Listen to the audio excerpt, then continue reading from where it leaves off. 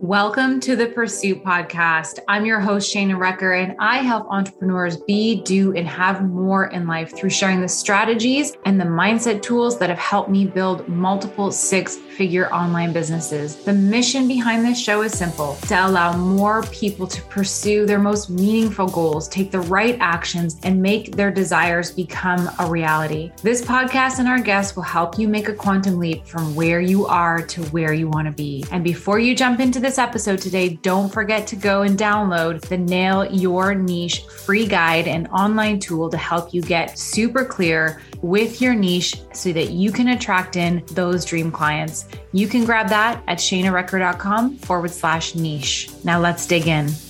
Hello and welcome to the Dream Hustle Podcast. I'm your host, Shana Recker, and today I have Ina Coveney, who is someone I met on Instagram, and she found me actually through the Pursuit podcast, this podcast, my episode on starting my Instagram account over from scratch, because she did the exact same thing, started her Instagram account from scratch and discovered my episode and realized we had lots in common. So she reached out on Instagram, and long story short, we've done a few different things together since then. And one of them is having her on today's episode of the Pursuit podcast. So Ina is the host of the Global Phenomenon podcast, and she helps up and coming online coaches monetize their tiny audiences through organic lead generation strategies before they invest money in audience growth. Ina reached six figures in her business before ever cracking 1,000 followers on any of her platforms, and her mission is to help coaches do the same. We have a great conversation around all things business, growth, and Instagram on today's episode. So buckle up, everyone. Here we go. Welcome, Ina, to the Pursuit Podcast. I'm so excited to have you here. I am so happy to be here. Thank you so much for inviting me, Shana. Well, we had such a great conversation on your IG Live. I wanted to introduce you to the Pursuit audience because we actually had such a great chat about all things Instagram. And I think let's talk about it here on the Pursuit Podcast, because I know people, they want to know about Instagram, right? And funny enough, this is how I found you, through your podcast, and we'll get into that too. I'm not gonna give it all away right now, but that was my first exposure to you, was finding your podcast. So I'm excited to be here. Well, and this is why I recommend to my clients that podcasting is an absolute, it's just a no-brainer for your business, because I find most people find me through the podcast is how they get onto my Instagram or get into my groups or buy my programs and stuff. So it has been an excellent tool for finding or helping people connect with the information. Right. So no, absolutely. And you have a podcast too, right? Yeah. This is my fourth podcast to date. I've been podcasting since 2012. I'm a dinosaur in podcasting years. Yeah. Okay. Well, I thought I was a dinosaur and I started podcasting in 2016. So you're even way ahead of me. So that's amazing. And what's your podcast name? Just so it's the Global Phenomenon, and it's about the online coaching industry. So I interviewed the top online coaches. I've had Laura Belgrave, Pat Flynn, John Lee Dumas, Rachel Miller, Rachel Ango, Melissa Farr, Melissa Lynn, everybody you can think of. Those are my guests. It's by invitation only, very exclusive. I want to talk to the people that have really inspired the entire online coaching movement and really get them back to when they were human, before they were superhuman. It's like, no, tell me when you were like me, what was that like? So that's what I asked them about. It's so, and this is how I start all my podcast interviews, is I love for people to tell the story about how they got into entrepreneurship, coaching specifically. And because I feel like that story resonates with the audience who are sitting back going, well, I really want to do this, but I don't know if I can, because oftentimes, much like you, the amazing guests that I interview, they were just regular people having all the same fears and doubts, and they just took the actions, really, So I love to share that story as inspiration for those listening to be able to say, hey, if she can do it, so can I. So why don't we start there? Why don't you share your story as how you got into this whole, online coaching business, and just start there. That'd be a great place. Sure. So to start, so everybody knows I'm a business coach, right? I teach people. I specialize in monetizing tiny audiences. And the truth is that is because I was never really able to get a huge audience for myself. I had to figure out how to monetize a small audience. So that's what I teach.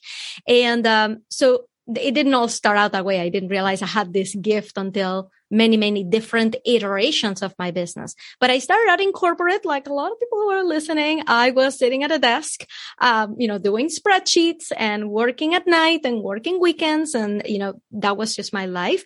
I come from what I call like corporate pedigree. My father was the CIO of the biggest national corporation where I'm from in Venezuela. My mother was a very successful project manager. So that's kind of where I went, IT, project management. And I just knew that I needed to do something else, but I didn't have any examples. I didn't know that the coaching industry was a thing. I didn't know that other than selling Mary Kay products, that you could really have your own business. To me, your options were Mary Kay or get VC funding for something, right? Like those were the two options to start a business. I didn't know that you could just go and start one, just like go. Right? Yeah, I think there's a lot of people who don't realize the knowledge or self-education industry, and they have no clue that that's actually a thing they can do, right? Like that they can just start, Yeah. And I didn't have any examples. There was nothing in my life telling me that this could be done. So, I finally, in 2015, right, I run into pretty much the same way that I found your podcast is the same way that I found Amy Porterfield's podcast back in 2015. Like literally going to my podcasting app because I was listening to a lot of podcasts on my commute. Mm-hmm. And somebody had mentioned something like, hey, we should start a mastermind. And I'm like, I don't know what a mastermind is, but it sounds awesome. Let me find out what people say about masterminds. What is a mastermind? Mm-hmm. So I went to my podcasting app, typed in mastermind and downloaded a whole bunch of episodes of people talking about it. And one of them was Amy Porterfield's. And I ended up unsubscribing from a lot, and Amy's just kind of bubbled to the top. And I just became a huge fan. I don't know how you started. I don't know if Amy was. Oh yeah. She was part of I took her course creation program. That was the first program that I ever invested in. And I was like, oh my God, I'm spending $1,000 to learn how to make a course. What am I doing? I know. Yeah. Exactly the same. The very first thing that I bought ever from this industry, from this world, was her List Builders Lab. Mm-hmm. At the time, I don't know how much it is now. I know that it's called something different, but it was her list building one. And it was back in 2015 and it cost like $97. That was the first thing I ever bought, but it was blowing my mind that I'm like, this woman is like making money just like talking to me. Like this is her job to talk to me. And so like the wheels started turning. I spent an entire year trying to get a freebie out the door. It never saw the light of day. I didn't have a coach. I didn't have any guidance. I'm just trying to get a freebie done, but I didn't know what I would do if people actually signed up for my list. I didn't really have a business. I had a podcast because I've been podcasting for so long, but I never thought about it as a business. So my life just went on. Then 3.5 years ago, something happened at work. I got screwed over for the last time. I was given a promotion without a raise when I was like 9 months pregnant. And I fought it. I went to my boss and I'm like, you just gave me a promotion without a raise. That's not right. This was the year 2017, the year of Me Too. There had been a lot of turmoil in the company because women were not being treated the same. And I told my boss, you got to make this right. You got to do the right thing. This position deserves a raise. And he just kind of sighed and he's like, but you're going on maternity leave anyway. And I'm like, that doesn't sound right. So I consulted a lawyer. Turns out that is illegal. I don't know if everywhere else, but in my state, it's illegal to withhold a promotion or a raise from somebody who's going on maternity leave. So I'm here talking to lawyers, and my husband and my mother are like, can you please just stop the madness? Have your baby, focus on the baby. Don't get into a legal battle. Now, what are you doing? Just have your baby. Which, by the way, I'm going to say, this is why we get screwed over, because you start to weigh the risk versus the reward. It's like, okay, do I want to be the Joan of Arc of this cause, right? And sacrifice myself and my own health and my own stress levels and everything while I'm having a baby? Or is it just easier to let it go? I'll have my baby and I'll come back and I'll continue talking about it when I come back. So that's what I chose to do. I'm not saying that it was the right thing to do, but this is why we get screwed over. Because what are we going to do? We have ourselves and our babies to think about. Well, and then there's the guilt, right? So it's like, oh, but if I go down this road, then I'm taking that time and attention away from my child. And it's like the mom guilt, like that also plays in there. It's like, well, if you do that, you're messing with this. And it's like, but why can't we somehow do both? Right. Like, or how, you know what I mean? Like, yeah. I mean, and it would take like a lot of money from the finances of my family, which by the way, we just determined that I wasn't getting a raise, right? Yeah. I was going on maternity leave, which means that our income was going to be slashed, right? Yeah. It's like, it would have been adding so much pressure to our life that it's like, Ina, is this really worth it or not? Right. Yeah. In the grand scheme of things, in the grand cause of things, I could have chosen to be Joan of Arc, but I chose not to be. And I live with that. I live with that decision. So I decided not to. I just had my baby. And then I got called up and they told me, oh, by the way, your promotion has been taken away. We are just going to let the contractor that I hired to backfill for me while I was on maternity leave, we're just going to let him have the job because he's doing such a great job. So when you come back, do you mind doing what you were doing before? And I'm like, that's when I've reached a point in my career, in my understanding of my self-worth, to understand that I was just not going to do that. So I quit my job and I said, okay, I'm doing my business full time. And to tell you the truth, like doing the business with a tiny infant, it wasn't that bad for me. I know everybody has a different experience. Please, like, this is not a standard experience. But for me, it wasn't very hard because the baby slept a lot of the time. I was getting a ton of help. My son was going to school already full time. My husband was taking care of a lot of things because I was taking care of the baby. So while the baby slept, I worked and I'd be working until 3 a.m. and the baby was sleeping. So I was able to get a lot done in those first 6 months. Once the baby started to get more mobile. That's when things started to get trickier, but things were okay. So that's kind of what my transition was. And my business has been different every single year that I have had it. Yeah, it does. It does evolve. I find that too. It evolves because I started, when I first got into entrepreneurship, it was in network marketing, but I started with a 3-week-old baby and a 4-year-old and 4-year-old and a 6-year-old. And it was really busy at the time, but much like you, my girlfriend and I, who also had a brand new baby, we both started in the business at the same time. We would send messages, but we'd be typing with one hand. So we had this little analogy. It was like TWOH, which meant this message was typed with one hand because I'm feeding a baby in the other hand. So if there's mistakes and it absolutely doesn't make sense, that's why. But that's what we did. Like we made it work. We figured it out and worked in the times that we could and did what we needed to. And I don't regret that because it was that time that was put in that has led me to where I am today. So you just do what you got to do. That's basically my situation. It got really, really hard when the pandemic hit.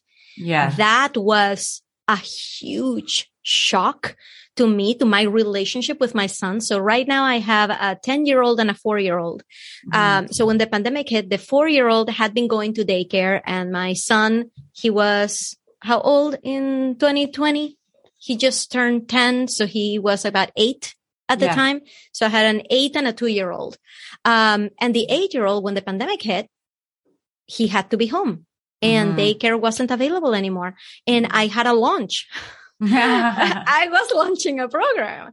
So there was a huge conflict inside of me because I was not the person who said, okay, then my business has to be put on hold while I take care of homeschooling my son. That was not me. I have one mode, which is inertia. It's like, I need things to keep moving. I can't stop anything. To this day, that also manifests in, I have a really hard time when plans change, right? Like I will keep a plan just because that's what I was expecting. It's really, I don't take it well when things change. Yeah. So when this happened, I didn't stop my business. Everybody's looking at me. Everybody in my family is looking at me like, you gotta adjust. You gotta figure this out. You have to homeschool and you also have to do other things. The business is going to have to wait. And I'm like, no, I have a launch sequence. So this was a freight train that ran into a wall and the train didn't want to stop. Right. Yeah. And that created a lot of internal turmoil, of turmoil in my house with my son. I was teaching him, but I was so resentful of the whole situation. I was angry.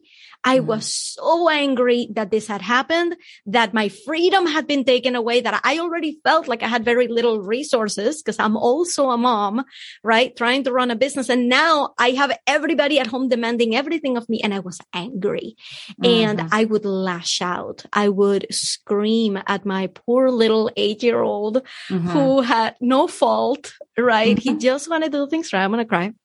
He just wanted to do things right. He didn't want to disappoint me. And I'm here yelling at him. So we went into therapy.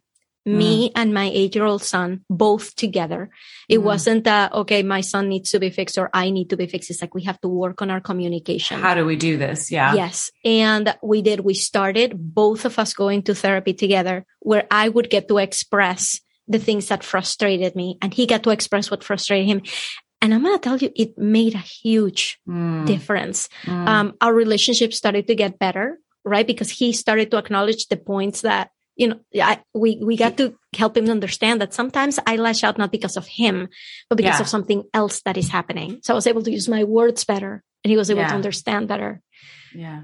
That's amazing that you did that. And thank you for being so vulnerable with that. Because I think there's a lot of parents that that went through that during the pandemic and during all of these things. And, to have to process those feelings and those emotions and the fact that you recognized that was happening and did something about it, which is amazing. And I don't think it's ever too late to have, to work with someone to kind of repair relationships that may have, been damaged during that time, so good for you for doing that. And what did that teach you? Like, I always feel like I truly believe that there's no wrong things that happen. It's all just lessons and growth. And so what would you say is the biggest thing you learned from going through that?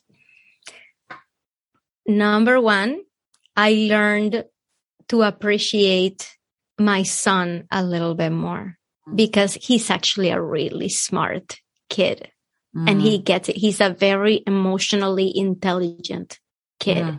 So just to see how he would, and the therapist would say so himself, like, wow, he did great because he's used to kids being forced into therapy and kids like not wanting to be there. And but my son would just sit there. And even if he wasn't listening sometimes, because sitting for an hour listening to somebody, talking about feelings, like he would like glaze over. But if you saw him, you wouldn't know it because he was sitting there in the chair and he would just nod.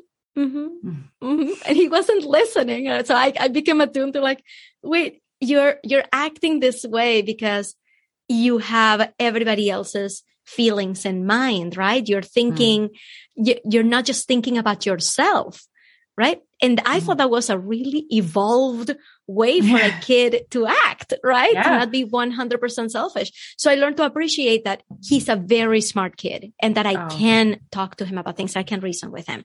In terms of my ability to mold to situations, I'm not sure exactly what the learning was there, other than now I am better prepared for when things happen, right? Because things got progressively better. And it's not because the external situation changed. It was because we figured out how to make it work. So if there's one thing that I can just put out there is learn how to think like somebody who extrapolates situations, right? Learn to think, to not just trust that things will get better. Learn to know that whatever you're doing today is exactly what is going to be happening 10 years from now, just in a more amplified state. Yeah. Right? So today it equals today 10 years from now, just times 10. So if you're not doing anything to fix a situation or to make a situation better today, in 10 years, that times 10 is whatever you're doing. So that's where the going to therapy came from, because if our relationship was so heated right now, I didn't just trust and throw my hands up and you're like, well, things will be better someday. It's like, no, things will be whatever it is today times 10. So I needed to fix it. So think like an extrapolator. Whatever you're doing today times 10, that's what's going to be in 10 years. Yeah, so deal with it. Yeah. So deal with it. Well, and I think the other thing too is, and this is how I've always been, or not always been, I think I actually had to learn this probably the hard way, but realizing that when things go off track, when things are changing, is to understand that there could potentially be a reason for it, right? Like there might be a reason why, you're not supposed to launch right now, and that it's actually going to be better at a different time. And that, like, not that things are happening on purpose. It's hard to describe, but it's not that things are happening on purpose, but to learn that just because something is shifting or changing, it doesn't mean that it's wrong. It just might mean like you just have to learn to go with the flow a little bit, because it might be better if it happens this way, right? So like not putting so much, not holding on to one way so tightly, because if you let go and be loose and be like, okay, this is happening, I'm going to have to adjust. It might mean I have to do something that's not really what I want to do, but I trust that by changing this, it's going to actually work out better for me. And that there is a reason, kind of thing, right? Like I do believe we're universally guided. And so sometimes these things happen, and to be able to go with the flow. I think the way that I think about it is anything that happens, no matter how crappy it is right now, it's preparing you for something bigger, right? The only thing is that this pandemic thing was a really big thing. Like, why wasn't it gradual? Why didn't I prepare for this gradually? It just feels like a really big thing. But in reality, that just means that whatever I learned from going through that situation, anything else that happens, like if we go back into lockdown, we're better prepared, right? If anything else happens, you guys, we often don't realize how good we have it when we have it good. We don't. I'm a product of it. I wouldn't be here if it wasn't because of divine timing. I'm from Venezuela, and back in 2001, everything started in 98 anyway.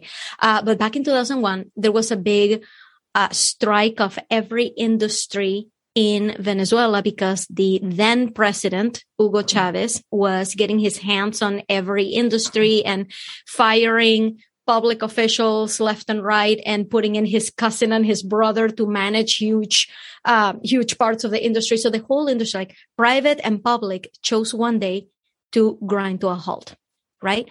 And that was in 2001.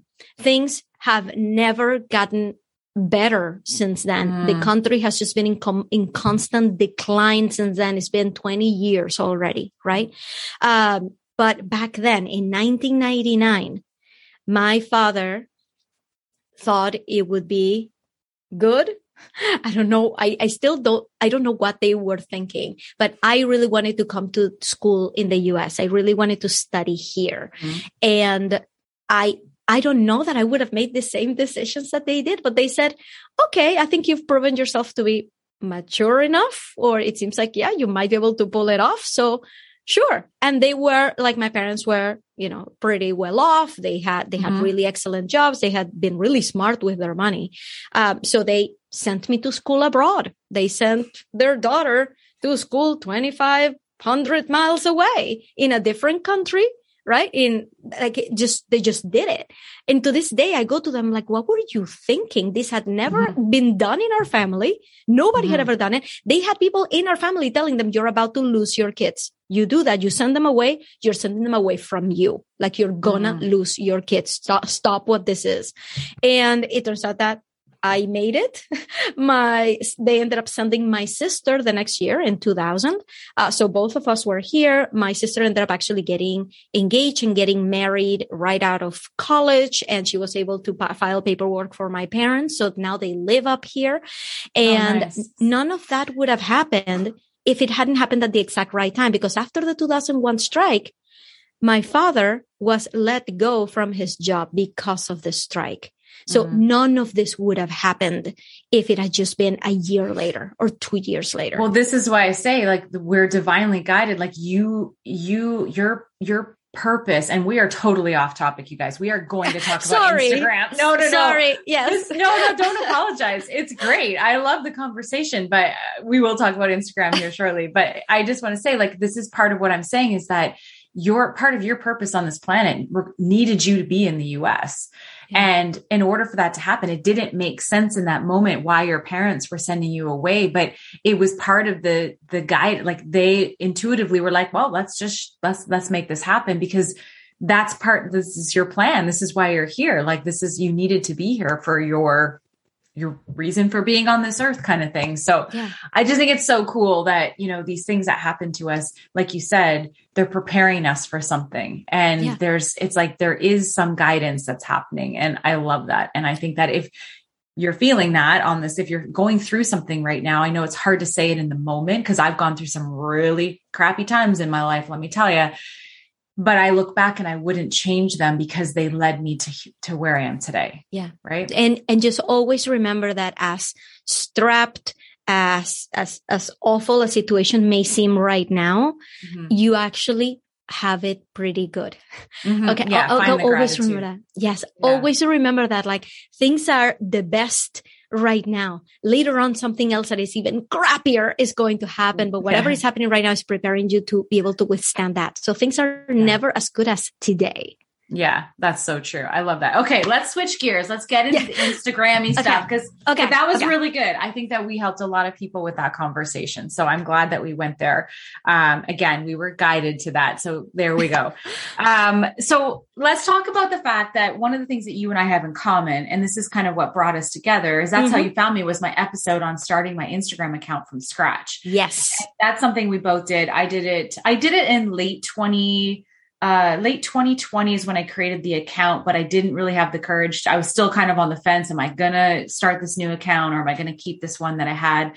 And for me, it was January 2021 where I was like, all right, I'm using it. And I closed my old account. Well, I'm still trying to close it. Instagram doesn't let you close an account very easily, but still trying to close it, trying to let everybody know I'm over here now. So that for me was January of 2021. So not even quite a year. And when did you start yours? And why did you start yours? June 21st, 2021 was the first day that I dropped content into it. First post, first story, first anything, June 21st. The reason I did it is because I started to get really, really frustrated with my old account. And I am going to be completely honest with you because I know that there's some self-awareness that needed to happen here. It's not just because I was so frustrated, but it could be also, it's been infused into me to believe that because I've never had a really big audience, I actually feel comfortable with small audiences, right? So everything is telling me that small audiences are where you belong, right? Even though like I'm here, like I'll raise my hand. I want 100,000 followers right now, right? I do. I'm not saying that I don't want them. I do. I totally do.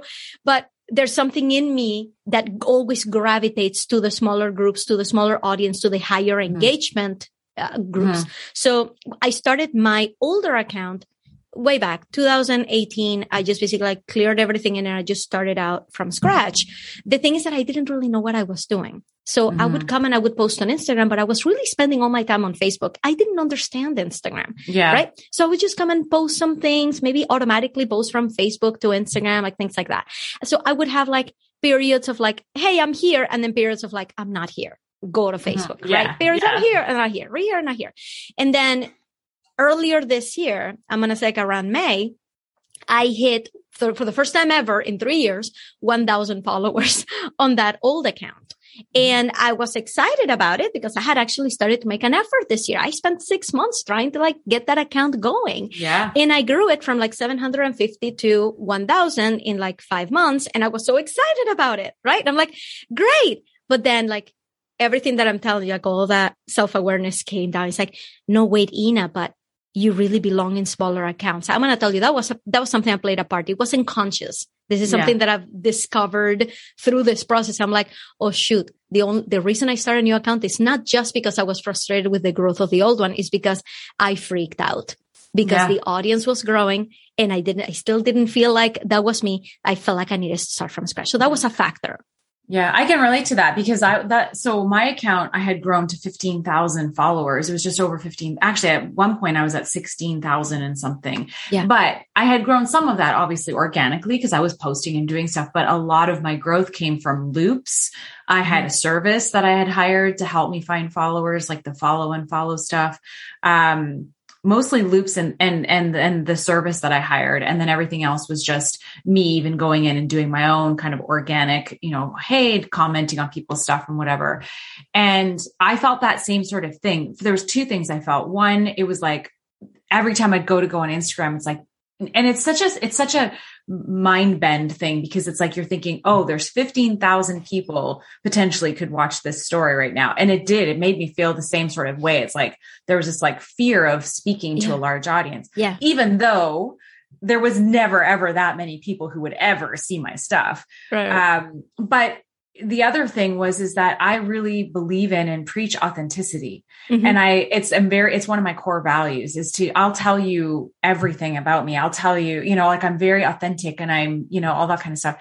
And so I felt very conflicted by the fact that I preach authenticity, but my number wasn't created authentically. Yeah. Yeah. And that really bothered me. And that's why I was like, I need to let this go, because it's not serving me. I wasn't able to show up in the way that I wanted to with that audience that I had curated in that way. Yeah.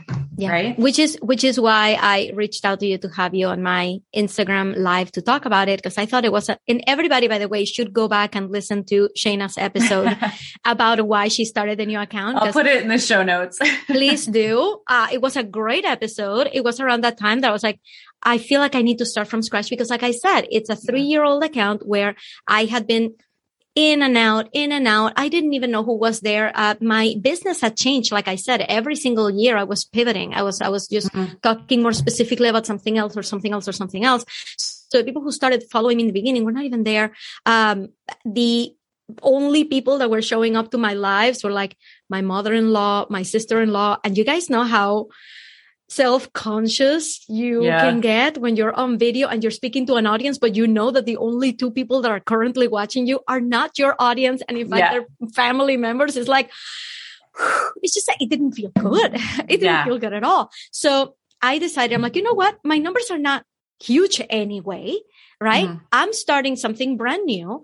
I'm going to do all the right things, right? I know about social media. Now, I'm not the expert at the growth of social media. I'm an expert at monetizing your audience. That's what I'm good at. So, but I have learned a lot of things along the way. So I'm like, you know what? I'm just going to say, okay, that old account was great, but not really my audience anymore. I'm going to do all the right things now and see if I can grow it. And my goal, to be 100% transparent, I wanted to grow to 1,000 followers in 2 months. I'm like, I'm going to do all the right things. And in 2 months, I want to see it go to 1,000.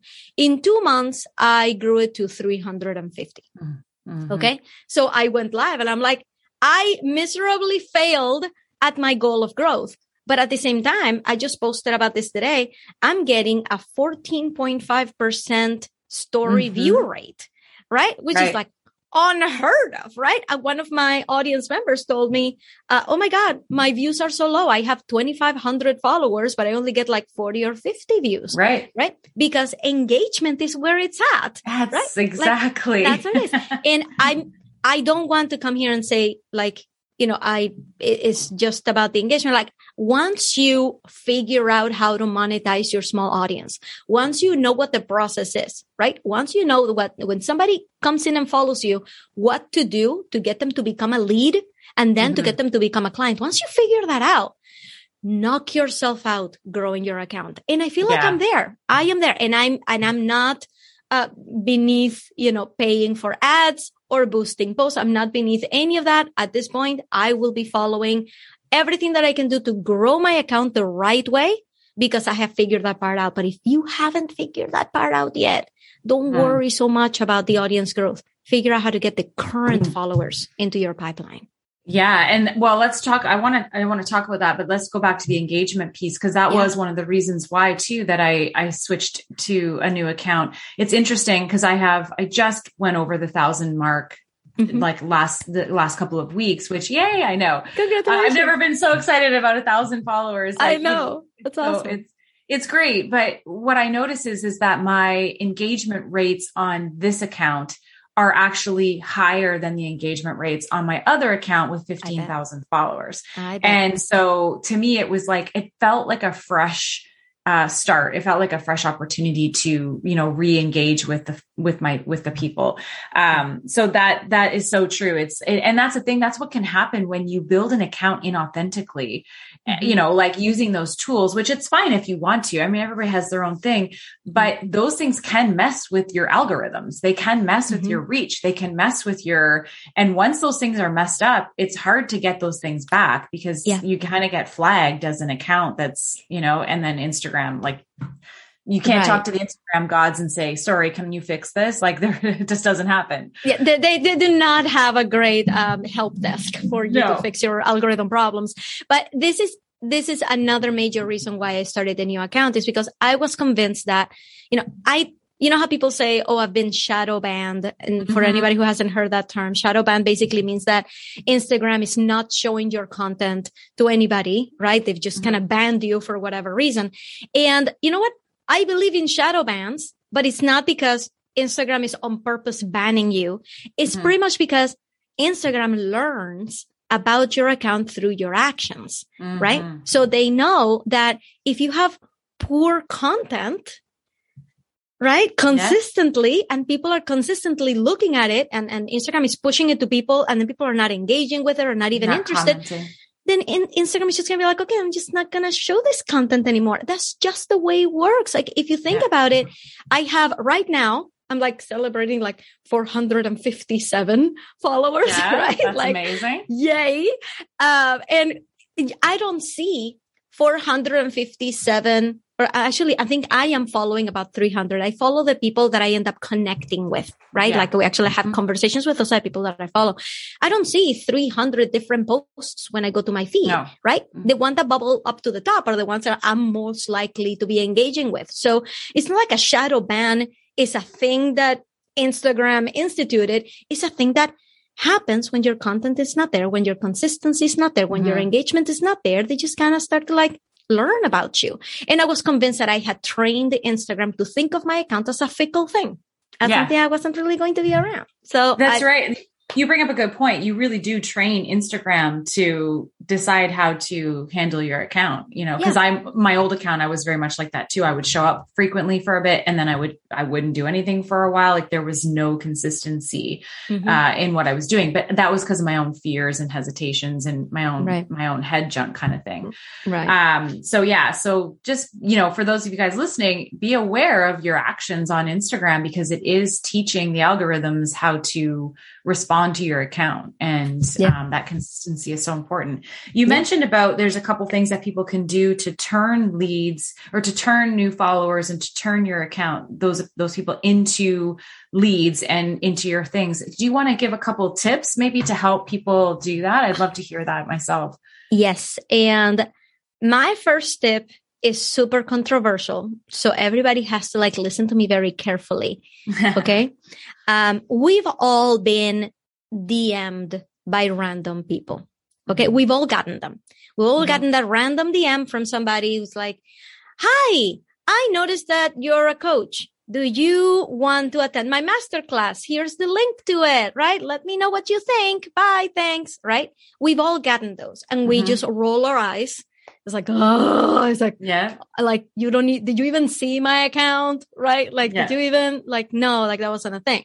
We've also received messages from weird dudes finding love, right? We've received all of these DMs and it has made us really, really jaded about DMs. But I'm going to tell you one thing. If you're not talking to your followers on DMs, you are missing the whole point of engagement. So, like if I were to give like a tip number one is to figure out a way to talk to your followers. Now, the way that I do it is I don't do it automatically. I don't, no auto publishing or whatever. No auto like things like I'm going to say I used to have my VA go through my followers, like anybody who would follow me and then send them an automatic message just saying, hey, thank you for the follow. I used to do that. I don't do that anymore. Okay. To me, engagement has become basically like it has to be me. It has to be authentic and it has to be like a handshake. It has to be a relationship builder. It can't just be me talking at you. Right. So my I don't have a standard greeting for followers, but if I see that you followed me, right now, I'm not greeting every single follower that I have. Right now, if somebody comments on my stuff, you bet that I'm checking out their profile and that I'm finding out their name, because normally, like, there's a lot of times where their username doesn't have their name in it. In fact, there is somebody that I met whose username is Calculating Grace. You can go check her out. She's awesome. Calculating Grace. So the first time, like, she popped a message to me, I said, "Oh, hello, Grace." And she's like, "That's not my name." And I'm like, "Oh, shoot. Like, go to people's profiles. Find their names." I'll tell you, somebody's name is probably the most important part about them. And Shayna and I had a little, like, funny story. She's like, "Hi, Ina." And I'm like, "Hi, Shonda." And he's like, "Okay, let's start over. We were both mispronouncing our names. Yeah. This happened like a while ago. Like, wait a minute. Our names are really, really important. Say people's names. So I always check out their profile. I always say their name. If I go to their profile and I see something that moves me, that entertained me, that educated me, you bet I'm going to send them a DM to tell them that it did. Okay. Yeah. You bet that I'm going to. So I'm going to tell you, I'm just going to give you something that comes from the real world, right? Like, if I run into Shayna at the coffee shop and I tell her, "Oh, I love your shoes." Shayna, what would you do? I'm like, "Oh, thank you. I got them at so-and-so," or whatever. I would tell you where I probably got them, and if they were on sale. It's usually what I do. Right? Would you ever consider looking at me and turning around and completely ignoring the fact that I said that? No, not at all. I'd be like, "Oh, hey." Right? Yeah. That's what happens when you tell someone that, wow, what you did reached me, right? That I love your shoes, that I saw your reel and, oh my God, it went right through my soul, right? Yeah. But you have to have checked out her shoes. You have to have had checked out her reel. You have to have had a connection with whatever they were creating. So when you connect to somebody in that way, their reaction is not to ignore you. Their reaction is to go, "Oh my God, thanks. I put so much work into that." Right? Yeah. So when I engage with people, it's got to come from a place that is really authentic and genuine to me. It's not automatic, and it's not a standard script, and it's not, "Hey, come check out my masterclass." Yeah. So that's kind of tip number one, talking to your followers from a really authentic place. Does that one make sense? I love that. Yeah, absolutely. It makes sense. Well, and that's how you and I got connected and this whole thing. You DM'd me and was like, "I listened to your podcast. I loved it. I'm doing this too." And then we've created this connection, and exactly, it's leading to all these things. Yeah. And if I had to give you one more tip, never assume that just because somebody's following you or because they have the right thing on their bio, that they are your ideal client. Because that is presumptuous, that it in many cases is going to turn out to be not true. So I'm going to tell you a clear example, right? I work with coaches with small audiences to get clients. So how easy would it be for me to just go to Instagram and see, oh, they have the word coach in their bio and they have an audience of fewer than 1,000 followers. Boom, ideal client, right? Hey, come check out my masterclass. No, because you know what could be happening behind the scenes? Number one, they could already be working with a coach. Number two, the reason they have a small audience is because they actually have a larger audience on Facebook, because that's where they spend their time. The reason they have a small audience, actually their business is doing really, really well. I just interviewed someone for the Global Phenomenon podcast who had, at the time of our interview, 1,600 followers on Instagram, and she's $1 million coach, right? So there's never a moment where I look at your account and I assume this person is my ideal client and they need to check out my masterclass. Otherwise, they're totally screwed, right? Never make that assumption. Always go into that DM conversation with an open mind. This person could be an amazing collaborating partner. This person could become your biggest fan and your biggest promoter. Maybe they love your stuff so much, they shared it so much that you got clients just from that, even if that person never felt like they should be working with you. This has happened to me. There is this one person in my audience who relentlessly sends me leads, shares everything I do. Just this week, they made a connection over email. They don't want to work with me.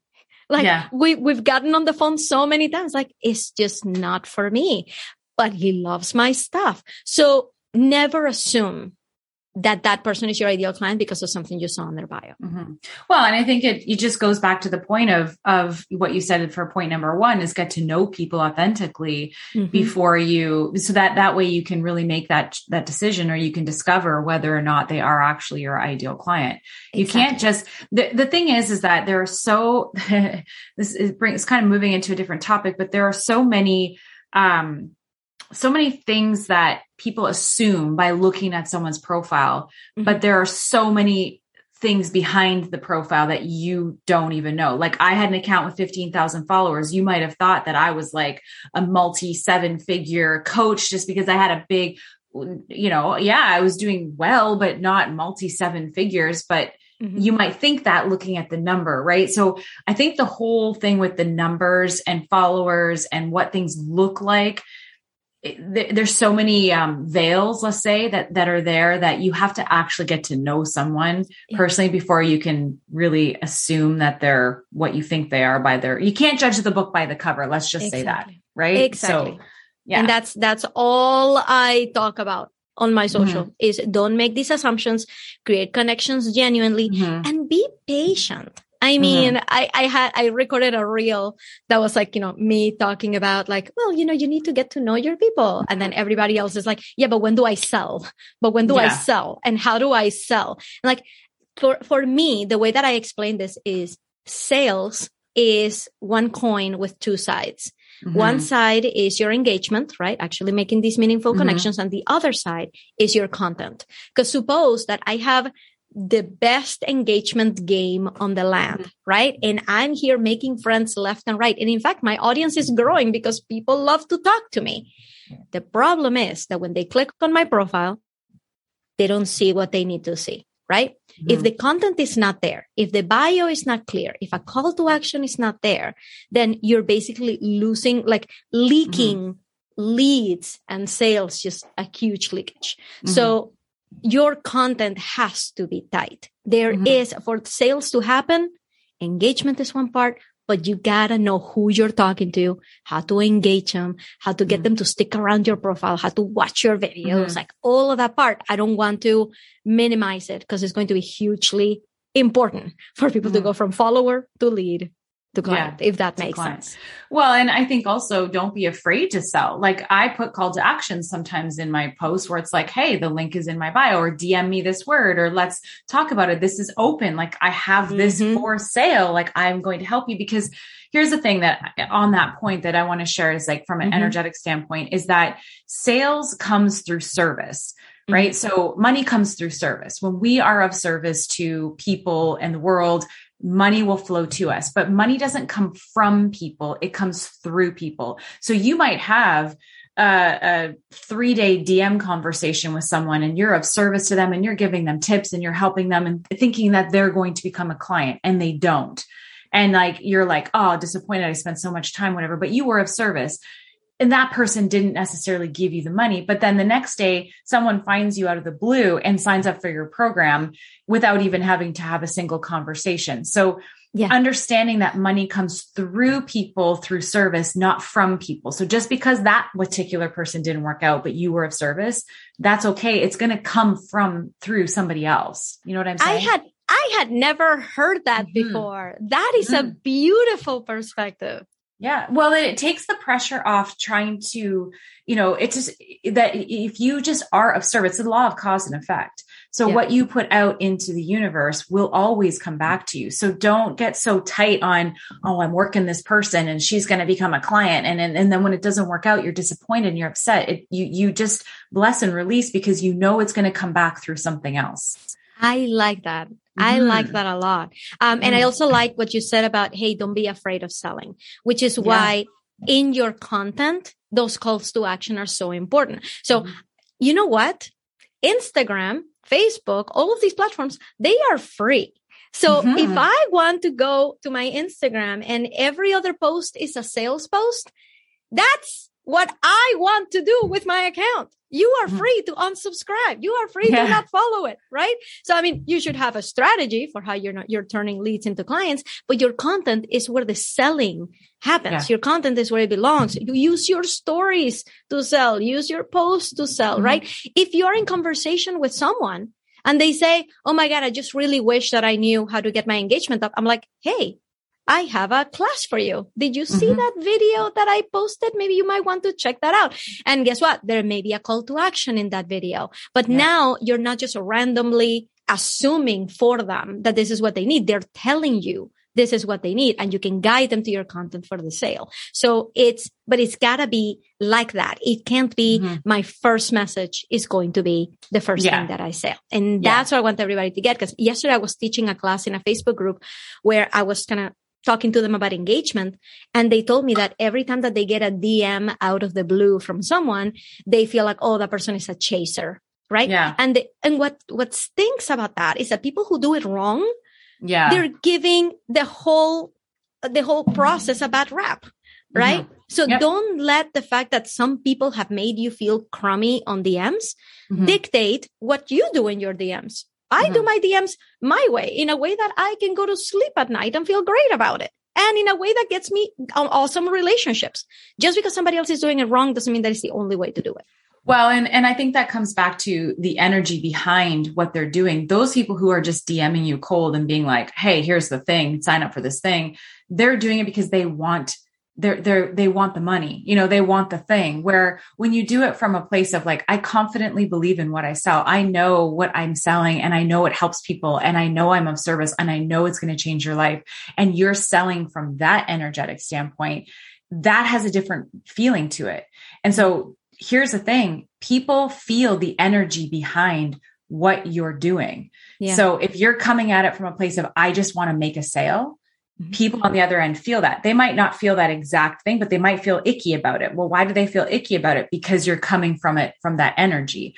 But when you come from it from a place of, I really have something that's going to help you and it's going to really change your business, they're going to feel that energy of like, oh, this is really what I need, because the energy behind it is different. Yeah. And so you've got to be thinking about that before you send these messages, is what's my intention with this? Exactly. Is it to serve? Yeah. And I'm going to say right now, I will never judge other people for the way that they want to handle their sales. I actually have a good friend who all he does is cold message, and he has a system in place to actually cold message 70 people a day. Like it's a system that he has. And here's why his method works for him, because he's going for the numbers game. He's not going for the, let me establish relationships. He's like, if I message 70 people a day, eventually some, statistically speaking, are going to book a call with me, right? And his business works. But I don't know about you, but I don't know where I would even start messaging 70 people a day.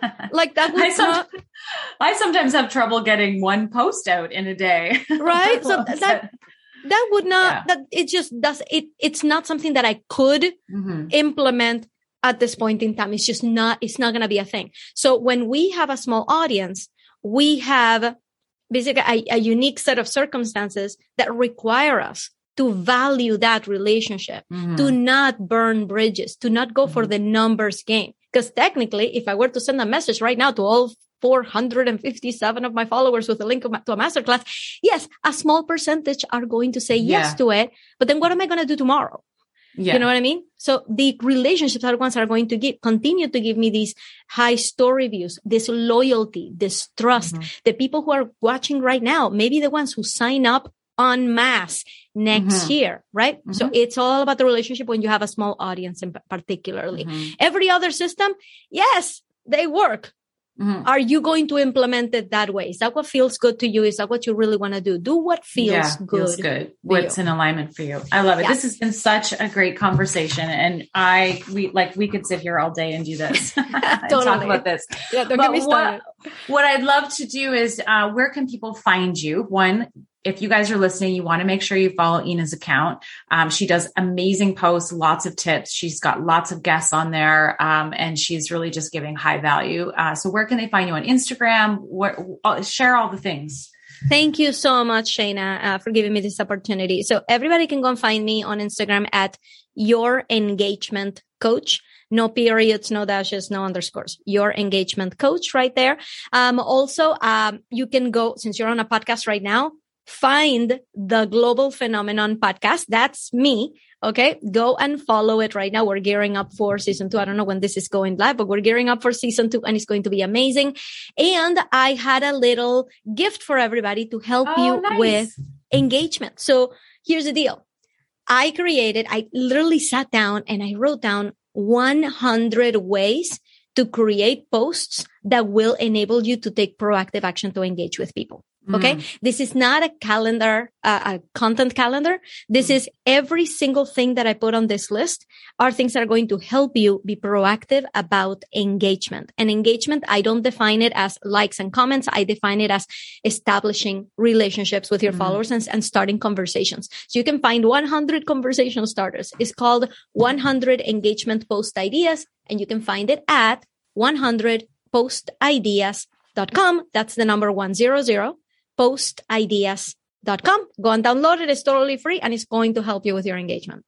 I love that. Thank you for doing that. And we'll put all of those links, of course, in the show notes to anything that we've talked about in this interview. But make sure I did grab your download as soon as we met and I loved it. I was like, wow, this has got a ton of information in it. And so thank you for putting that together. Thank you for printing. I remember you printed it out. You showed me you had it printed. I'm like, that is awesome. I am old school. I have a printer here. I like everything has to be paper. I like to pen and paper everything. So no, I did. So thank you for that. And thank you for being here and sharing all your wisdom with your story, your vulnerability, and your wisdom with the audience here on the Pursuit podcast. This has been so much fun. So Thank you. Thank you so much, Shayna. This has been great. You're just such a great conversationalist. Like we could literally be here for another 2 hours. So thank you. You know, it's funny. My nickname as a child was Motor Mouth because I talk a lot. So I think it's serving me well now because I just love to have these kind of conversations. So you're exactly where you're meant to be. Thank you, Ina. Thank you.